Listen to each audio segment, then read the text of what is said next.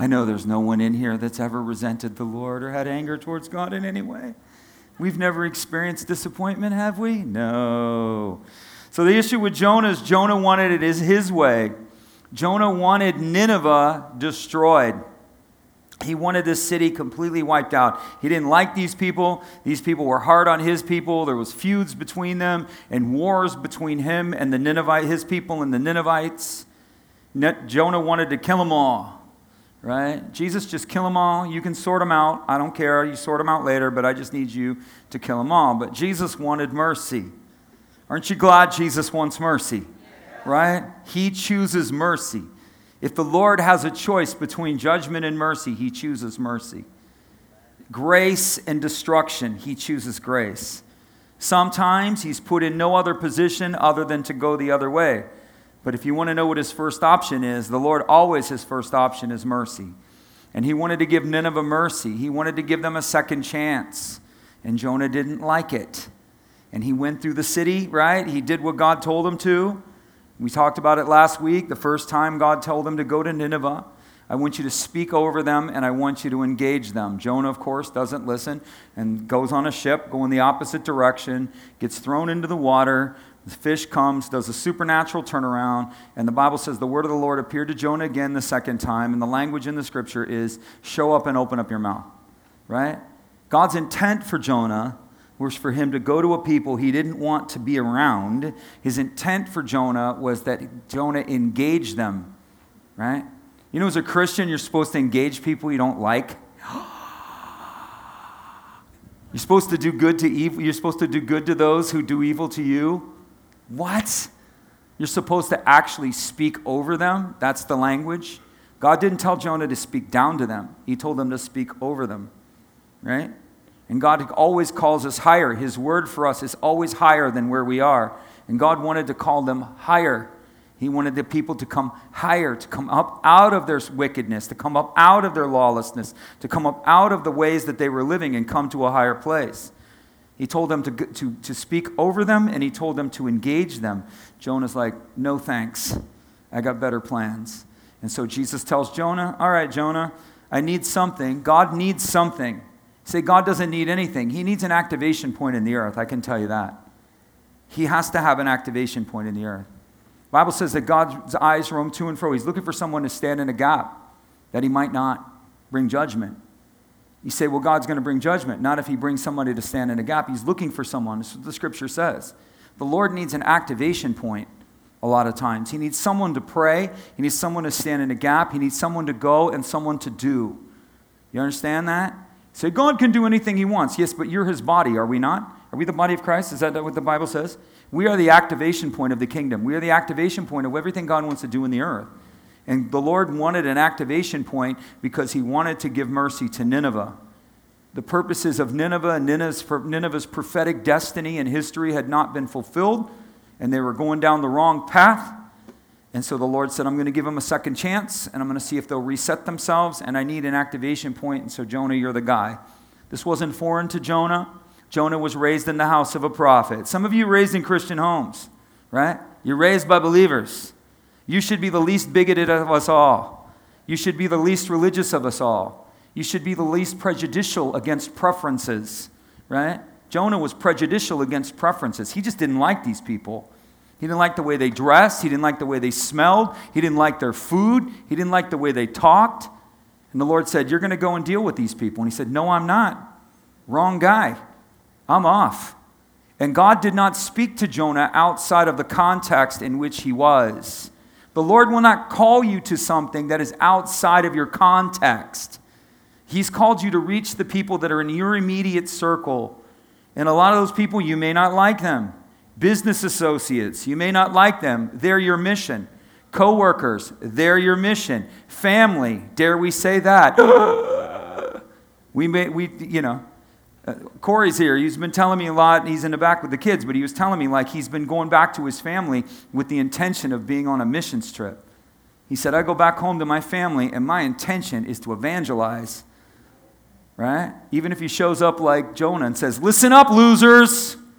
Jesus is the way, and y'all aren't going to make it without him. That's what Jonah did. Listen up. 40 days, that's all you got. Turn it around. But you go with an intention. God has not called you to reach people outside your context. Jonah was a prophet. Prophets spoke to nations. Prophets spoke to the nation in the Old Testament, and they spoke unto the nations. They spoke to God's nation, his people, but God also used them to speak to the nations, right? And so Jonah would have known this. This wouldn't be foreign to Jonah. This wouldn't be something outside of his context. Jonah knew that this is in line with his calling, but he said, no thanks. Jonah knew that this was in line with who he was as a follower of God, but he said, no thanks. And God wanted to give him a second chance. And now Jonah goes through the city and listen up, you losers, pay attention. You're not going to make it. This wickedness, 40 days, and this lawlessness will be torched. That's it. And he walks out of the city. He preached that message from end to end. There was no love in it. There was no compassion. It was just straight up in your face. And God used it. He said, okay, I can work with that. And the Bible says the hearing went into the ear of the king of Nineveh, and the king of Nineveh was torn to the heart, right? And so the king of Nineveh called for a fast, and he called for repentance. And he called for bowing down unto the God of heaven. What's also interesting about this story is the Ninevites worshipped a fish god called Dagon. You see this god occur several times through the scripture. Dagon is a fish god. And Jonah, this prophet, gets spit out of the mouth of the fish, comes walking through Nineveh. So God not only used Jonah within his context, he spoke a language to them that they would understand, right? He spoke to them in the language of the culture. You get that? God speaks to you. He uses you inside the context that you are existing in, and he wants to speak to the people around you in the language that they understand, right? Do you speak business? Do you speak education? Do you speak family? Right? What do you speak? What do the people around you speak? God wants you to speak about him in that language. You understand that? Do you speak music? All right? What do you speak? God wants to use you in your context, and he wants to speak to them on a language that they can understand. It's crazy.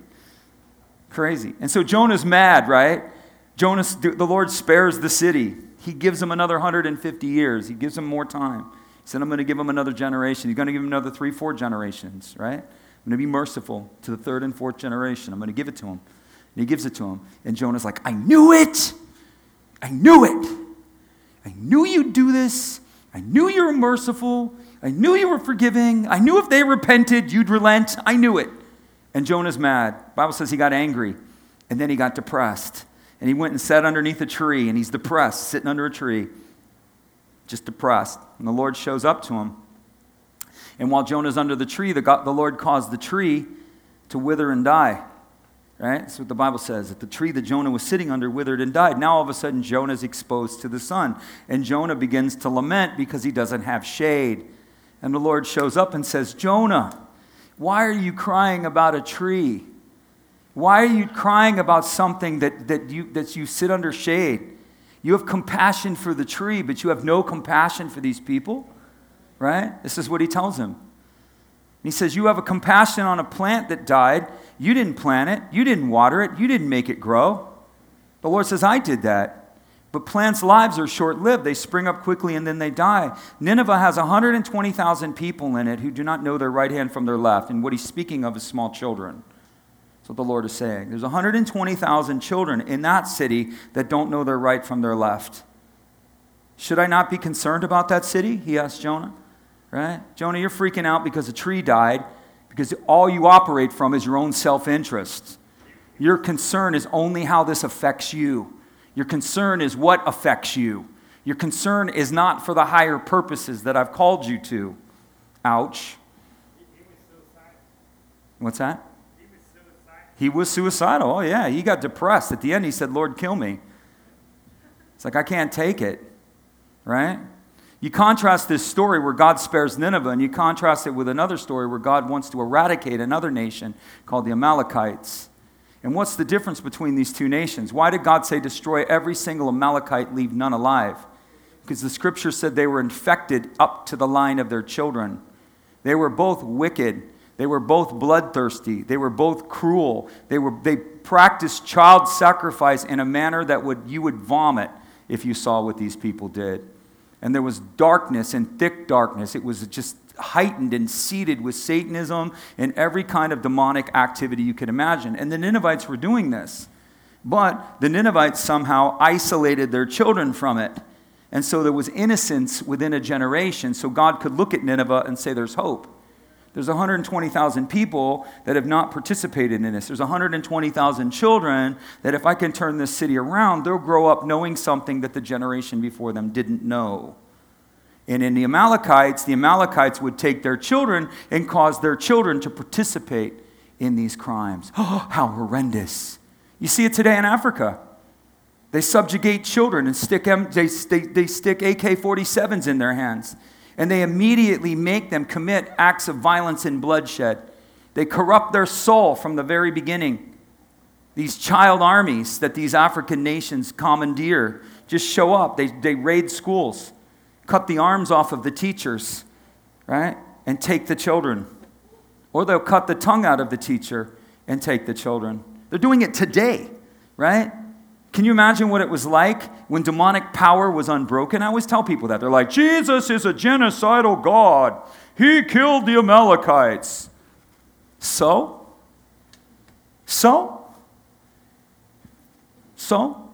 How uncompassionate. The greater compassion is that you're still breathing. You have hope, right? Do you know what it's like to have a generation of people that are so indoctrinated with Satanism and so locked down that all of their consuming thoughts is that of evil? All of their consuming thought is that of bloodshed. The Bible contrasts this story. This is a great contrast if you're a student of the Scripture, because this is a great story. Because they think God's schizophrenic. Well, he spared Nineveh, but he killed the Amalekites. Dang straight he did. Yes, he did. And he didn't blink. Because he knows more than you do.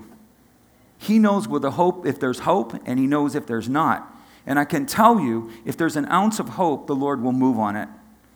If there's a moment of hope, the Lord will move on it. But when it's hopeless and it's infectious and it's cancerous, he will cut it off. This is what he is. This is who he is. He's a king. And so in this case, there's 120,000 people. There's a generation that can be used. There's a generation that can turn it around. And so God looks at this and says, okay, there's hope here, right? There's hope. I have hope with these kids. These kids are the ones that I can help and I can turn this thing around with.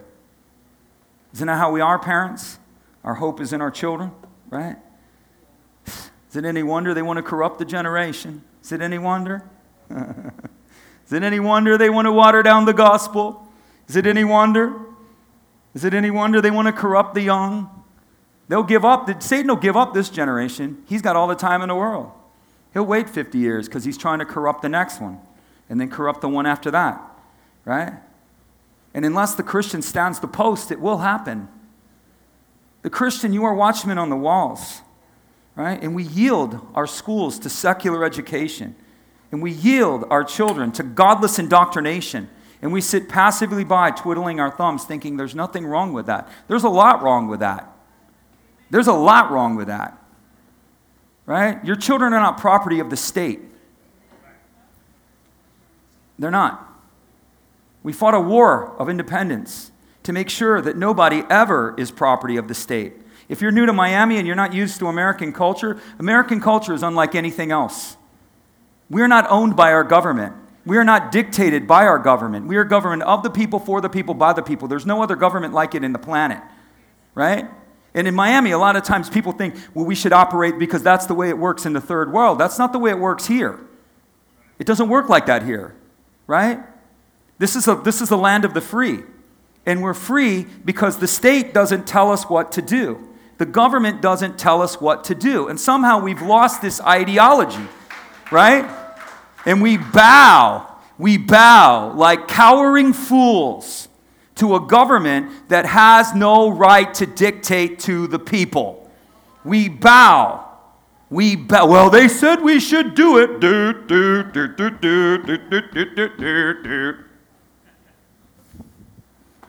And the church leads the way. Leads the way. It's the pastors that are saying all of, well, we need to just do and submit to the Lord's to Romans 13, Pastor. Submit to the government. Not if the government's godless. Is it better to obey Jesus or obey you? Right? They forget what the apostles said in the book of Acts. They all want to quote Romans 13. Bow to the government. Be submissive to your government. I submit to one government, and his name is Jesus. I'm not part of a presidency. I'm part of a kingdom. Right? And the church is the transformation agent in the earth. And we have to rise to the level of our purpose and stop capitulating and stop bowing. Understand what we were. This country was born and spawned in a revival. It was made by Christians. No matter how they try to erase it, that's the fact. There's no king but Jesus was the cry of 1776. Look it up. They weren't a bunch of deists. They were revivalists. Revivalists. They were coming out of the Second Great Awakening. There was a transformative spiritual revival that was happening in that time. It was the First Great Awakening. They were coming out of this awakening, and they're like, hey, we should create a government that reflects the kingdom on the earth. And here comes America. We're not Cuba. We're not Jamaica. We're certainly not England. We're not France. We're not Colombia. That's not what we are. We're the United States. That's what we are. Our Constitution matters. It matters. First Amendment. First Amendment. You guys want to know what the First Amendment said? Freedom of religion. Not the Fourth Amendment, not the Fifth Amendment, not the 13th Amendment, not even the Second Amendment. The Article 1 of the Constitution is that there will be no infringement upon religious worship, period. Period. Right? And in order to reinforce that, we give you the Second Amendment. You can have guns. So that your government is not tyrannical. So that your government doesn't impose a dictatorial will upon you and take from you the very rights your Constitution gives you. And if you don't like it, that's the way it is here. Right? The Second Amendment wasn't so we could all have hunting rifles. It was to protect the people from a tyrannical government. July 4th, the holiday brought to you by citizens with guns. That's right. Yeah. The only holiday in the world that is brought to you by citizens with guns. True story. Don't ask me where that rant came from. That came from somewhere. That has nothing to do with Jonah. Amen. I think it needs to be heard. I think the capitulation and the bowing and the homage that we pay and we bow to the altars of culture needs to stop. Needs to stop. Church bowing at the altars of culture. Bowing at the altars. Capitulation. Constant cowardice. Cowards. Cowards. Cowards. Lions in our veins, but we act like pussycats. Meow. Leaders are the worst. Leaders are the worst. The people follow leaders. Right? And we have weak leaders. We have weak congregations. We have leaders who won't take a stand. So you know, just want you guys to know this. You know, I'll probably get in trouble at home when I say this, but we didn't close for one day. We didn't close for 1 week. We didn't close for 1 hour. I was here every single week through COVID. Every single week. Right here. I didn't tell people to come, but I said I'm not abandoning the post that the Lord has assigned me to.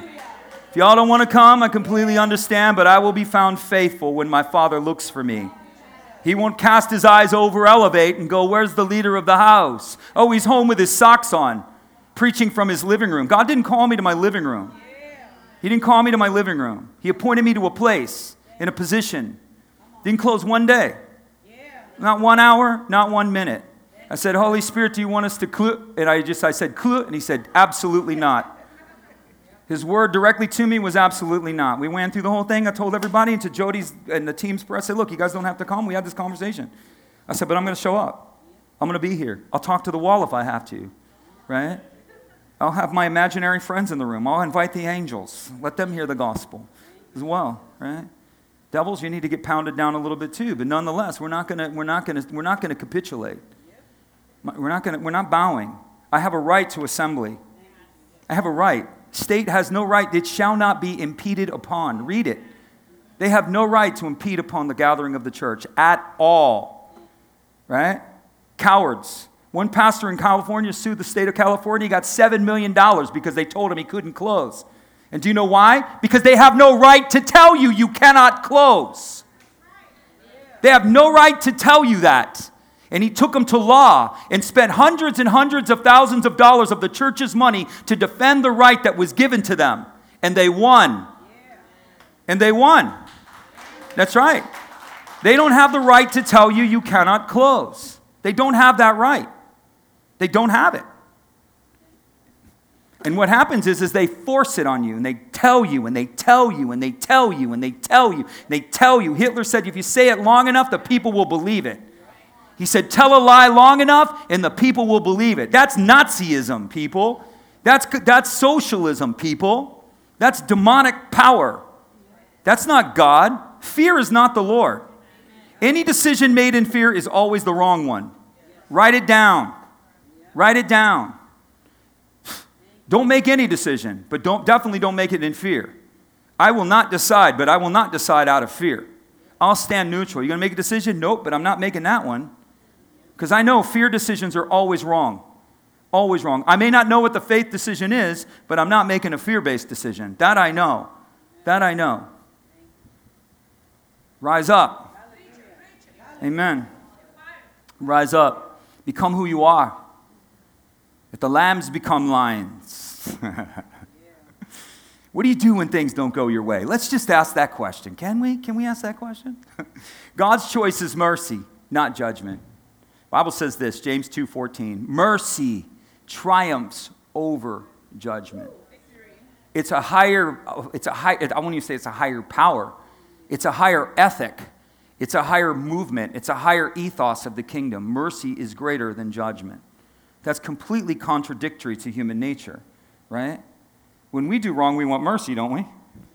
But when somebody wrongs us, we want judgment. Oh, I want it all. Take it all from them, right? But mercy is greater than judgment. What do you do when things don't go your way? You choose faith over fear. Jonah was freaking out, right? Can you imagine this? Jonah is against a city that has been terrorizing his people for generations. The Ninevites were not nice.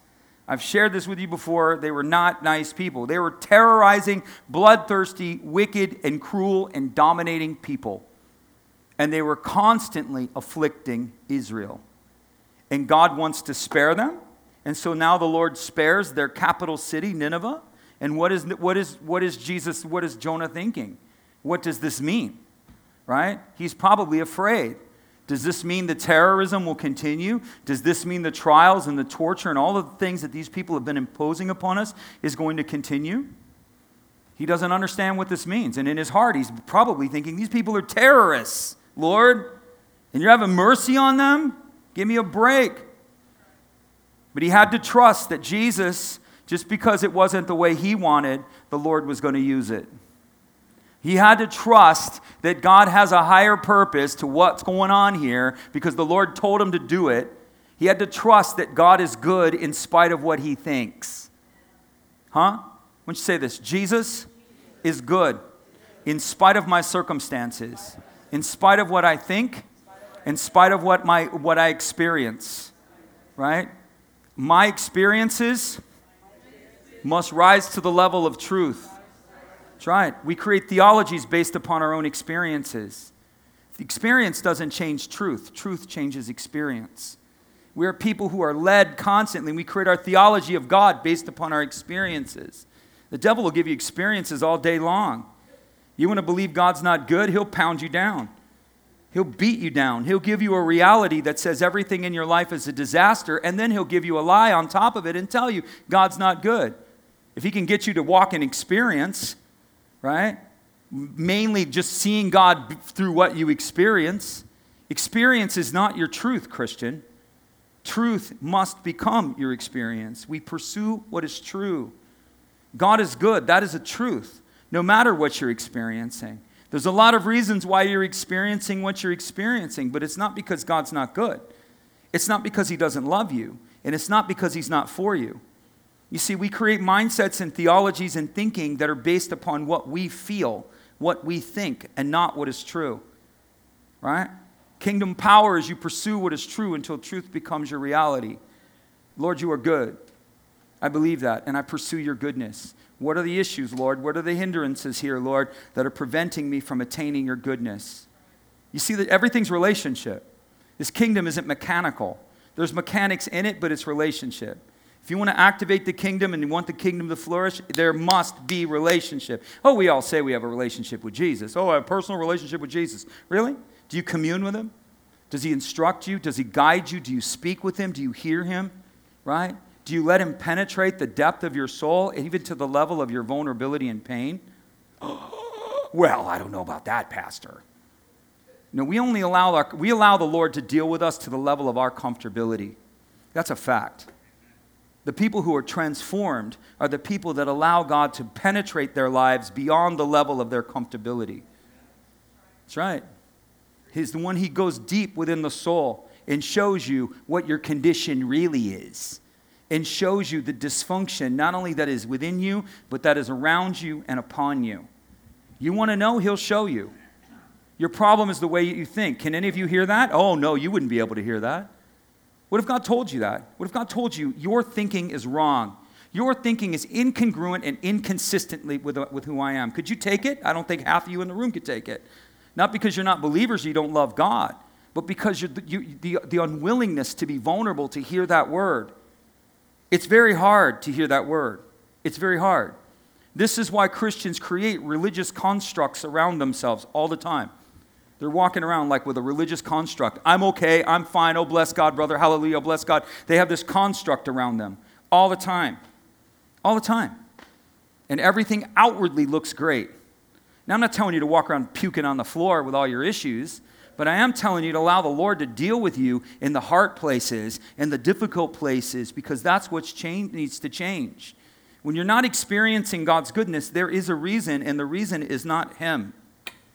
It's not him, right? One of us is wrong, Kevin, and it's not me, right? One of us is off track here, Kevin, and it's not me. When I would ask him, and he would tell me, and I would argue, and I would debate, and to the point where I just figured out, well, he knows what my problem is. Even if I don't agree with it, he'd say, this is your problem. And I'd say, I don't agree. I don't agree with that, Lord. I don't agree. You know what he told me? And this I teach it. I teach what he teaches me. He says, your ego will always defend what is vulnerable to you. Every time I go to penetrate you in a vulnerability, your ego rises to defend what is vulnerable in you. Therefore, what is vulnerable in you will never change, because your ego will always rise to defend what is vulnerable in you. And do you know what I said? Death to ego. Give me the spear. Where's my ego, Lord? There. Ugh!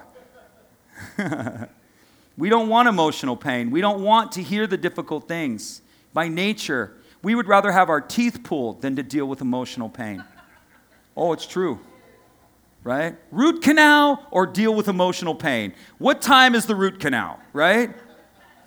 Schedule me for that, because we don't want to deal with the inward pain.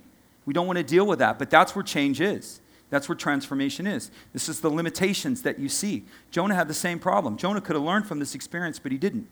He could have saw that my heart is not congruent with the Lord's. The Lord wants mercy, and I do not. What is my malfunction? Why do I feel the hate? Where's the hurt in me? What part of me needs to transform, because my heart is not the same as his? He could have learned from that, but he didn't. He had to trust even if it didn't go his way. We can panic or we can pray. Right? We can panic or we can pray. We can worry or we can worship. Psalm 11:3 says this: if the foundations are destroyed, what are the righteous to do? If everything is lost and everything is hopeless, they are to remember that the Lord is holy in his temple, and he is still on the throne. Right? No matter what you lose, God is the God of the comeback. No matter what you lose, your Father, no one has the right to displace your Father from his throne. He is the ruling authority, period. Right? So if I lose everything, well, I have a Father who's the king of the comeback. Right? Who will not only restore me, reconcile me, he will re-resource me if necessary. That's what he does. Well, I've been restored, but I don't have any resources. Happy day. Your Father's name is El Shaddai. He's all sufficient. He's got gold in spades. He's got everything you need. Our problem is we live lives of exclusion and not lives of inclusion. Our lives are lived outside of a depth of a relationship with Him. And we live in slavery because of it. We live in bondage because of it. And there are many people who want to integrate deeper with the Lord, but they don't know how. And the way that they're taught is very, very religious, mechanical. Read your Bible, pray. I'm all in. Read your Bible, pray. Go for that. But spend time with the Lord. Learn to hear His voice. Commune with Him. Listen to Him. Don't listen to Him in pretentiousness. Jesus isn't going to tell you anything without your permission. He's not going to tell you the hard things of your life if you don't ask Him. Well, if I had a problem, Jesus would tell me. No, He wouldn't. No, He would not. He will not tell you the hard things unless you ask. Ask Him where the dysfunction is in your marriage and grab the chair. You're thinking, it's her. I know it's going to be her. Where's the dysfunction, Lord? And He's going to go, whoop. He's going to start with you. And then she's going to go, where's the dysfunction in the marriage? I know it's him. I know it's him. I know it's him. And He's going to go, whoop. He starts with you. He's not going to tell you anything unless you ask Him. So don't assume that God approves. Or don't assume that if there was something wrong, He would tell you, because He doesn't. He doesn't. He tells you when you ask Him. When you ask Him, He'll tell you. And then you're only going to change when you stop arguing over what He tells you. He's going to tell you. You have a commitment problem. I don't have a commitment problem. I rebuke you, devil, in the name of Jesus. Well, you didn't ask the devil. Didn't you just ask the Holy Spirit? When you ask the Holy Spirit, guess who's talking? No, I tell Christians this all the time. How do I know I'm hearing the Lord? The Holy Spirit doesn't stand in line. He doesn't say, oh, they asked me, but I'll let all you devils speak first. The Holy Spirit subordinates to no one. He's not subordinating to anyone. And when you ask the Holy Spirit directly, He will tell you. 100% He will tell you. Because you are a covenant daughter and a covenant son. You are heirs of His voice, and you are heirs of His kingdom. He will tell you. You may not like it. You may not want to hear it. Right? But nonetheless, He'll tell you. Say with me, He never tells me things to harm me. He always tells me in order to help me. Right? We go to doctors or whatever it may be, and we try to get help, and the doctor sometimes has to tell us what our dysfunction is. We don't want to hear that, do we? Right? I was counseling this couple one time, not because I want to do marriage counseling. God help me, no. You know? But, the woman kept going and going and going. She kept changing marriage counselors. She must have changed like 6 until she found the one that would tell her what she wanted to hear. Literally. She kept changing the counselor until she got the person to tell her what you want to hear. You can do that. You can do that. You're not going to be changed. You're not going to be helped. You want the Lord to tell you what you do not want to hear. You want the Lord to tell you what you cannot hear. Right? You have to give Him permission. Lord, come on, let's just do it. Holy Spirit, I give you permission to tell me what I cannot hear and to tell me what I don't want to hear. I give you permission to show me what I cannot see and to show me what I don't want to see as it relates to the brokenness in my life and the impediments to my relationship with you. Yep. He's going to tell you. You're going to brace yourself for the week. You might want to put a notepad in your car, right? Because He's going to tell you. You may be driving, you may be listening to the radio, trying to get your favorite song on. The Holy Spirit's going to go, I just want to talk to you a little bit. He may not be like that, but He's going to start showing you things. He's going to show you memories. He's going to cause things to come to pass because you just gave Him permission to tell you. You're not going to know what to do with it. But I tell people all the time, I'm like, 50% of the fight is in knowing what the dysfunction is. If you can't fix a dysfunction that you don't know that's there, right? So that's half the battle. The Lord is holy on His throne. No one can displace Him. God will restore you. God will turn it around. Genesis 50 says this, as what you meant for evil, the Lord turned for good. God is the master of turning evil into good. That's what He does. That's what He does. He doesn't lose. right? Joseph, his brothers tried to kill him. This is the story in Genesis. They tried to murder him. Well, murder didn't go over too well. What do? Let's sell him as a slave. I know. And they sell him as a slave and send him down to Egypt, long forgotten. Long forgotten. Some of you have been sold off. Some of you have been betrayed. Some of you have been left for dead. Jesus found Joseph and said, I'm not done with you yet. Took him through a process of training, took him through a process of circumstances. Remember Joseph had the coat of many colors? Remember that? You guys remember that? He had dreams where his father and mother were bowing to him. Remember that? He had dreams where his brothers were bowing to him. Remember that? Right? And he went to the prison. And you know why? Because he wasn't ready to inherit what God had promised. He had to go through a process of change. David was the same thing. He was anointed at like 15 years old. I think it's the story of David. And he ran for almost, 13, 15 years? Right? He was anointed, and the next 15 years of his life, he spent it on the run. We think just because we have an anointing on our lives, all of a sudden, boom, we're going to step right into it. No way. The anointing is a promise and an invitation of what can, should, and must be. Right? God does a preparation in what happens in the preparing process, what the enemy is constantly trying to get you to do is to quit. Well, if you were really anointed, David, don't you think you'd be sitting on a throne by now? Just throw in the towel, Well, Joseph, if that vision was really true, why are you down here, eating cockroaches in an Egyptian prison? Right? Surely, just give up. Joseph's story was humility. David's story was perseverance. He had to learn to not give up. He had to learn his value and worth. He had to learn David was raised in a house where he was forgotten. And he had to learn that even if my father and mother forget me, the Lord will never forget me. He learned that. Right? Joseph learned humility. Joseph shaved. That's the key to that whole story. You should read it sometime. I think the story of Joseph. What's the key to the story of Joseph? Joseph shaved. To an Israelite, that is the ultimate act of humility. To an observant Jew at that time in that world, they were not to shave because only slaves and pagans shaved in their mind. To a Jewish mind, a slave and a pagan shaved. And so when Pharaoh called for him, the Bible says Joseph shaved. And all of a sudden heaven recognized, there it is, right? The act of humility, the act where he will humble himself willfully, right? Whatever it takes. Whatever you got to do, Lord, I humble myself. I don't have any good ideas. You're the only good idea I have. He shaved. And then his brothers and everybody bowed. The dream and the vision came to pass. He says, as for you, what you meant for evil, the Lord turned for good. Jesus is the final answer. It's number 2. I got to get moving. What do you do when things don't go your way? Remember, Jesus is the answer. He's the final answer. Your circumstances, come on, my circumstances are not the final answer. Jesus is the final answer, right? It's his story. History is his story.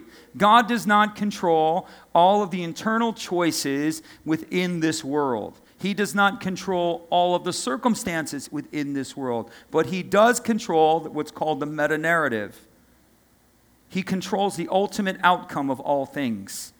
The choices and the things that happen, he doesn't control them. He allows man to make his own decisions, but he himself takes those decisions and builds the currents into the meta-narrative, right? God has a meta-narrative, a narrative that is above all others.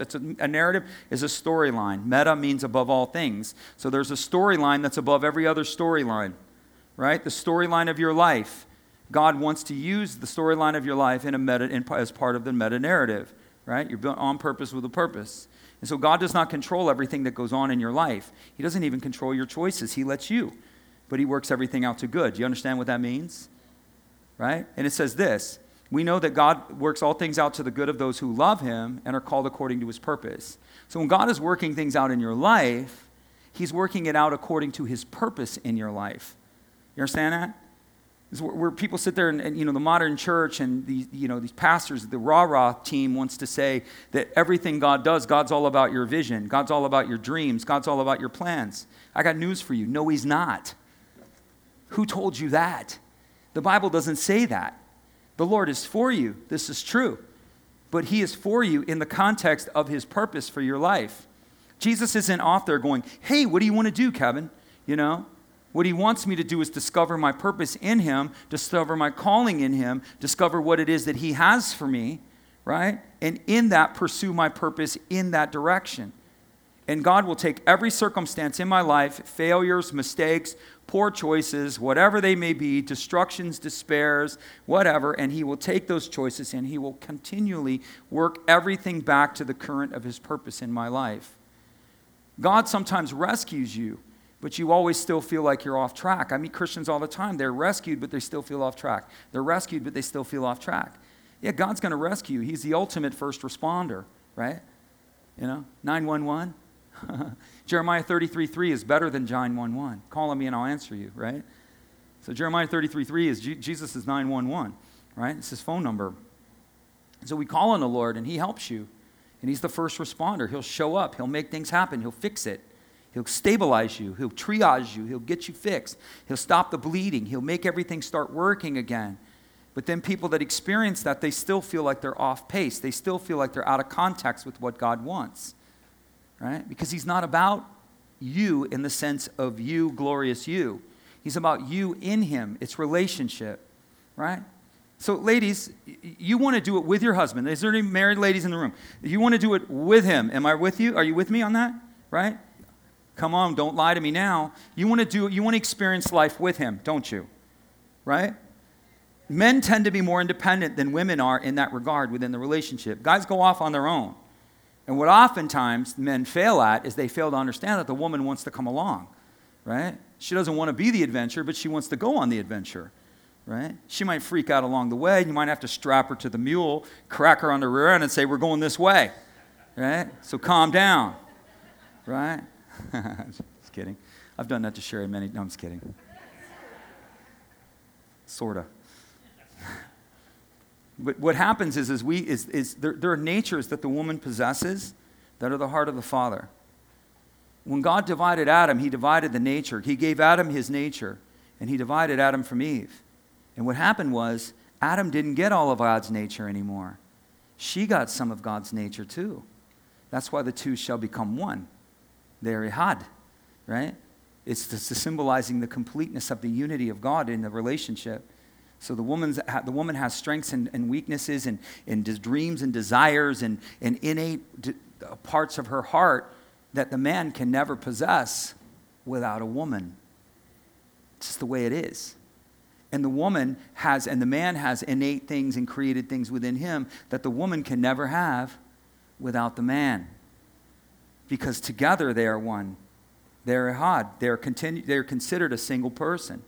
And guys oftentimes want to run off and be independent. They don't understand that woman's desire to be a part of this is that depth. Not, there's dysfunctional parts of everything I'm talking about, so it's not this idealism. But the core of that desire to be a part of that relates to the heart that she has been given by her Father. Because the Lord wants to be a part of it. Do you understand that? That nature that she has to want to be a part of what's going on. I want to be in the middle of this. I want to be a part of this. I want to help with this. I want to create this. I want to do this together. I don't want to do it by myself. I want to do it together. That nature that she has to do that comes from the Lord. That's not just her being irritating, right? That comes from her being the Lord. And that desire that the man has to be valiant and take the hill and run off and see what lies beyond and, explore and conquer, that isn't because he's just annoying and independent. It's because a heart that he has that God has given him with that drive, right? And the oneness within the relationship. Hey, it is Valentine's Day, right? It's coming up on Valentine's Day, so we might as well talk about marriage. I don't even know what I'm talking about. I'm off my notes so bad today, it's not even funny. But I'm coming back to it, right? So what happens, the difficulty within marriages is the oneness. The two shall become one. That's where the rub is, right? The submission one to the other. My life for your life, my life for your life, my life into your life, my life into your life. You're no longer independent. Hate to break the news to you, but when you're married, you're no longer independent. God doesn't see it that way. He doesn't see it that way. That's why he sees divorce as a tearing.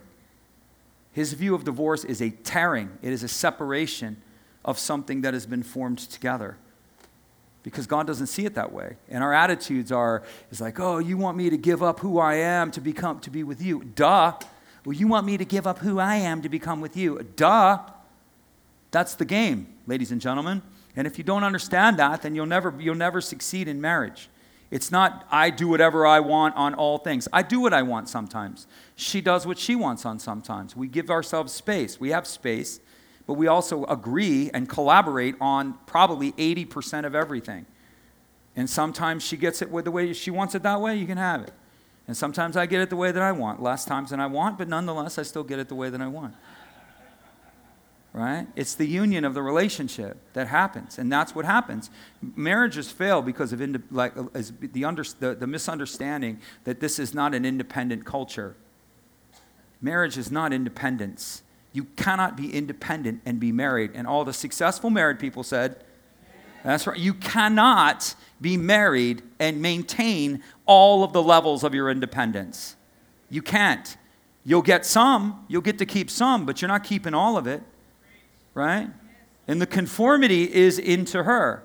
What does she want? What does she need from me? What is acceptable? And her conformity is into me. What do you need? What do you want? And she conforms in order for the relationship to work. Some things don't matter to her. Some things don't matter to me. I don't care, but some things do matter to me, and some things do matter to her. And that's the conformity. And that's also where the friction comes from too, right? And all the married people said, there we go. Exactly. Be patient, it's not over, right? Number 3, be patient, it's not over. We're called to live our lives according to vision. We're called to live. Christians are not supposed to be visionless. Where there is no vision, the people. So are you supposed to live by vision? Yes or no? If you don't want to perish, the answer is yes. Perish where? Into nothingness. Perish where? Into meaninglessness. Perish where? Into hopelessness. Right? Lives of quiet desperation was where you will perish without vision. But not just vision, his vision. Right? And this is the art, Christian. We are relational artists.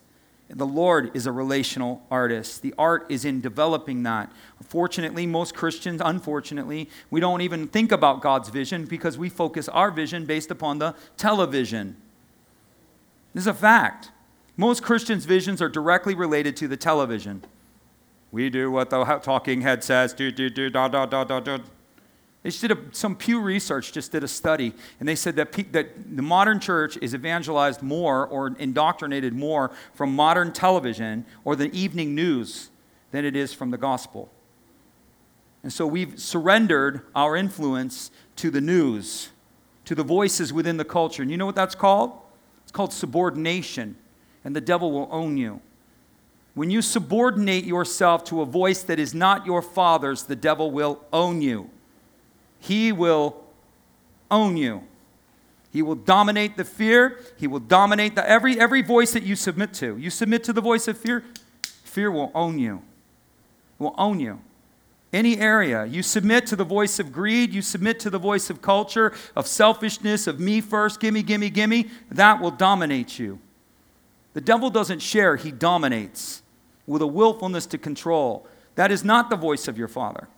Any area of your life where you have submitted yourself to the voice that is not your father's, you need to repent for. You need to recognize and break all covenants and oaths in that area because he's not yielding it. He won't yield it by default. You gave it to me, you have to renounce it. That's how the devil works, Christian. Oh, God will just take it away. No, he won't. No, he won't. He'll just save the world. No, he won't. Willful return. He saved the world. But man must willfully return. When you enter into these covenants and these voices of subordination, you must acknowledge them and repent and break the covenant with the devil. You have to. Oh, I don't believe that. I just don't think that's true. I don't think that's right. Okay. Keep crazy. That's what I tell people. Keep crazy. We're called to live a life of vision. Right? Could it be that fear dominates you because you've submitted your whole life to the voice of fear? Could it mean that selfish dominates you? You have selfish impulsions and greed because you've submitted yourself to that voice? Could it be that you've submitted your life to the voice of value and worth, and you are under the domination of what others have told you are? You are because you have yielded to that. You have submitted yourself to that. and therefore you are under that. To the master that we submit ourselves to whatever we submit ourselves to, the Bible says, that becomes our controlling influence. And Christians have submitted themselves and they buy the lies and the guilt and the shame of their past, and they're under the voice of their past. They're under the voice of the pain and the trauma, or the voice and the pain and the trauma of everybody else that says to them. They say with their mind and with their mouth that I'm a son or a daughter, but their lives are under the dominant influence and control of a voice that is not their Father's. Just a thought. Holy Spirit, show me. Come on, you guys want to do this? No? All right, we don't need to do it. I got to have more than 4 people that want this, right? We're not a religious church, right? Come on. We are Christians. We are spirit-filled, kingdom-powered people. We're not up here doing religious pretenses and songs and dances to impress people with my oratory skills, right? My rhetorical art, you know? It's about life transformation, and this is how it works. Holy Spirit, I give you permission to reveal to me every area of my life where I've subordinated myself to a voice that is not the voice of my Father's. I deny my ego the right to defend itself, and I give you permission to penetrate my soul to the point of vulnerability. Tell me, even if it hurts, in Jesus' name. Habakkuk says the vision is for an appointed time. It will come to pass. When God gives you a vision, it will come to pass. The Lord works in times and seasons. Sometimes, Christians, you need a change, but God needs the time and the season in which to bring the change. You blew it up, right? You planted the wrong crop. You did all kinds of crazy things. God changed me. God changed me. He hears your prayers, and He's going to change you. But He needs time and seasons. The limitless God has chosen to bind Himself and to limit Himself to the basis of His law, and He's chosen to limit Himself to the basis of time and space. He can do anything He wants to, but He works through time and space. And so when God is making a change in your life, it's going to be in a time and it's going to be in a season. We want it immediately. He'll relieve you immediately a lot of times, but sometimes it takes time and it takes another season for that to change. Is anybody with me? You understand what I'm saying? And in order to make the time and the seasons, you need to till the soil. Some of you have been, I just call out for the rain of heaven. The Bible says there was no rain upon the earth because no one was tilling the soil. What does that mean? The work of preparation, right? We want God to do things, but there are things on our part that we need to prepare for. The Christian that tells me, we don't need to do anything. God's done it all. We don't need to work, Pastor. You don't know you don't have any idea what you're talking about. So if I tell the people out there, like, if that's you, stay on your couch, Betty Sue, because nothing's going to change. You have to get up and till the soil. You have to make the changes and the preparations that are necessary. If you're going to plant an orange grove, you have to prepare that. If you're believing God for an orange grove, then prepare your life for an orange grove. There's certain types of soil, there's certain types of climate, there's certain types of cultivation that's required to grow that. Some of you are in the wrong atmosphere. You're believing Jesus for oranges, and you're in a world that only grows only grows apples. You have to change the environment in which you're in. You have to change the season in which you're in. You have to get up and cultivate the soil. You got to remove the rocks from the field. You have to work a little bit. You have to look at the soil of your life and say, where are the impediments to me tilling the soil? Where are the rocks in my field that will break when the plow comes, or that will break the plow? And you got to get out there, and a lot of times rocks, you got to move them by hand. You ever seen a farmer?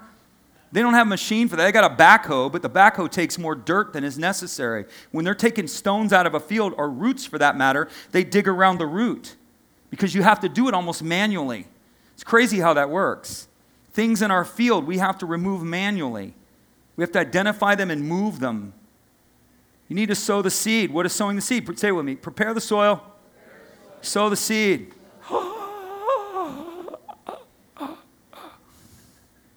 This is all about me, Pastor. Why are you talking to me like this? Because Jesus loves you. You'll need to sow the seed. What is that? You got to sacrifice. You got to give up what you have to become what you must be. Who do you need to become in order to fulfill the destiny that God set before you? What do you need to let go of to fulfill the destiny that God set before you. Some of you have an identity problem, and you're in an identity that is not congruent with the destiny that God has set before you.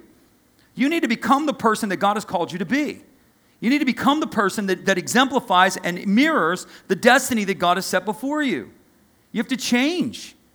You have to make sacrificial commitments. I know, it's getting quiet. You have to make sacrificial commitments. You have to sow seed. Jesus does all the work. The sower sows the word, sows the seed. Is that right? Right? I mean, this conversation goes on and on in Scripture, and nowhere in Scripture is Jesus doing all of it. You're doing some of it.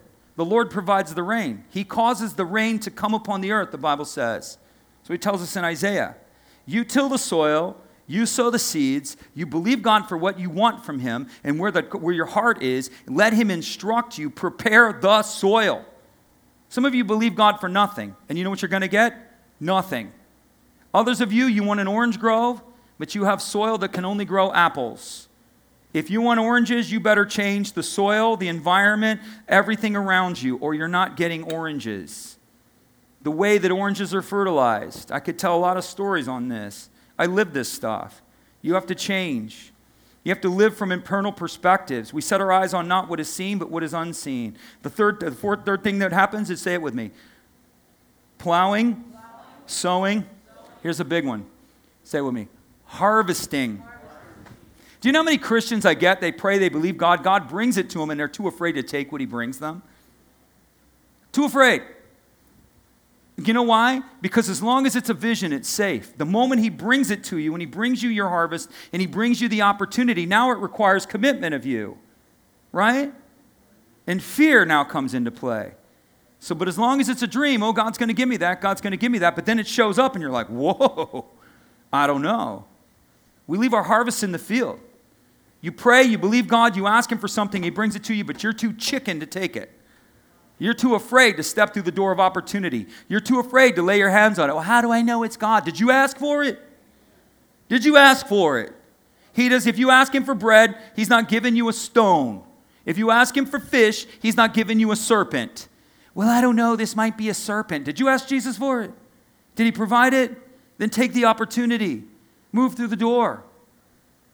Don't cry when your harvest comes. Oh, I feel so bad. I feel so bad that person lost their job so I could get promoted. I feel so bad. Don't you cry when your harvest comes. If God needs to displace one to give it to you, so be it. If that person needs to lose a contract in order for it to come to you, so be it. There's nothing fair about favor. Human empathy does nothing. God is not moved with human empathy. He's moved by kingdom principles. It's another story. I'm running out of time. I want to say this, though.